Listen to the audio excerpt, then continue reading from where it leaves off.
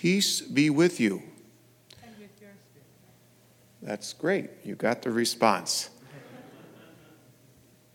You might recall the gospel last Sunday from the Gospel of John. That's how Jesus greeted his disciples after his death and then after his resurrection. When they're in the upper room, he stands and says, "Peace be with you," not once but twice. Today we're hearing from the Gospel of Luke. It's the same situation that Jesus greets his disciples as the risen Lord in the upper room, and he says, "Peace be with you." Only in the Gospel of Luke, it's recorded the disciples' reaction. It says they were startled and terrified and thought they were seeing a ghost. And then Jesus says to them, "Touch me and see, because a ghost does not have flesh and bones, as you can see I have." And he showed them his hands and his feet. And so when he shows them his hands and his feet, what's he showing them? He's showing them where the marks of his crucifixion are, right? When he was on the cross. And so they see that the crucified one has risen. And then comes the real clincher. Jesus says to them, "Have you anything here to eat?" And they gave him a piece of baked fish. He took it and ate it in front of them. And then they said, "Aha, it's Jesus. That guy was always eating." And you think about it when you read the Gospels, when it mentions the tax collectors and sinners, where's Jesus? Having a meal with them. When it mentions the scribes and Pharisees, where's Jesus? Having a meal with them. When you got a whole bunch of people gathered on a hillside, 5,000, what does this Jesus do? Takes 5 loaves and 2 fish. They have more than enough to eat. And most especially, we remember at the Last Supper, when Jesus took the bread and said, "This is my body given for you." And he took the cup of wine and said, "This is my blood poured out for you. Do this in memory of me." And ever since then, followers of Jesus has been gathered around the altar, having this sacred meal in his honor, in his presence, and receiving in the Eucharist his very Eucharistic presence. When Jesus was talking about whatever you do for the least of my brothers and sisters, you do for me. He said, "When I was hungry, you gave me food." Jesus is very much about food. That's how we know the Lord is real. Food, I think, became very real for us a year ago. You might recall, we had the shutdown where everything was shut down. I would guess for many of us, the only time we stepped out of our house was to go to Meijer's. We went to go shopping, right? And all of a sudden, food, which it's so easy to take for granted, it's like, oh, we need to make sure our food source is there. We can realize how fragile food is for us, how much we depend on food for life. This Thursday is Earth Day. And Earth Day was first observed in 1970, so this is the 51st year. It's a worldwide event to work and to celebrate the Earth, but to work for the protection of the Earth's environment.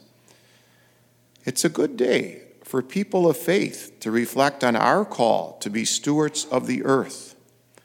And this year, I invite you to especially consider the earth as the source of our food, whether the soil that produces our crops or the oceans and lakes that provide our fish.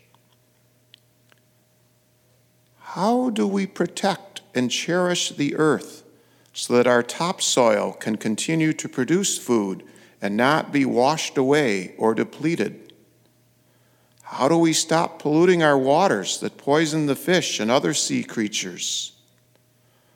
What can we do about climate change and the effects it has on our weather?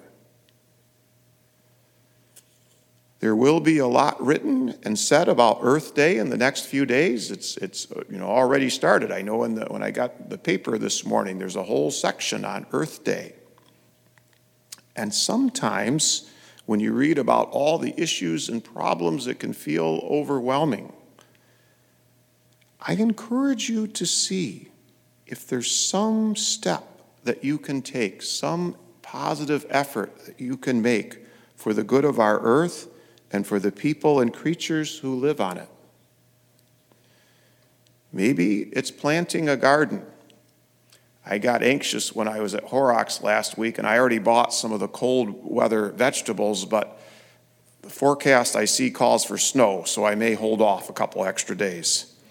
But a garden is a great way to have your food very locally sourced, huh? Or if not a garden, perhaps supporting a farmer's market, or cutting back on our meat consumption, or trying to conserve gasoline by what we drive, or how we drive, or how much we drive. Maybe it's cutting back on the amount of plastic we use, or trying to reuse those plastic bags and things. Maybe it's as simple as shutting off the lights when you're not using them. Reduce, reuse, recycle. That's a good thing to remember for Earth Day. It's a good thing to remember every day of the year. Or maybe just go for a walk this afternoon. It looks like a nice day. We are so lucky to live in Michigan, especially this time of year. Everything's greening up. You can see the blossoms in some of the trees.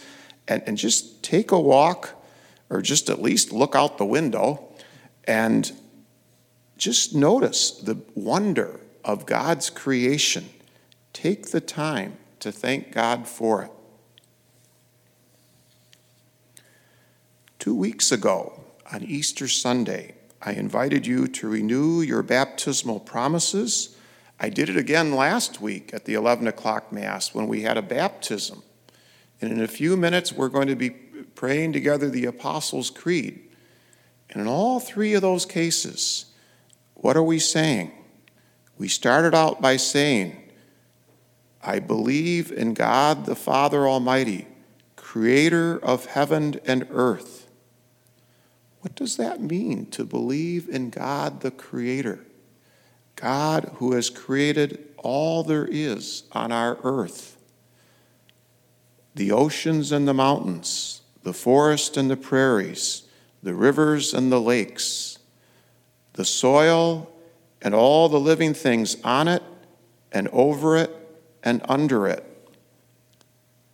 Let our belief in God the Creator be reflected in our actions on Earth Day and every day. May Jesus, our bread of life, help us to help make sure there is food for the world.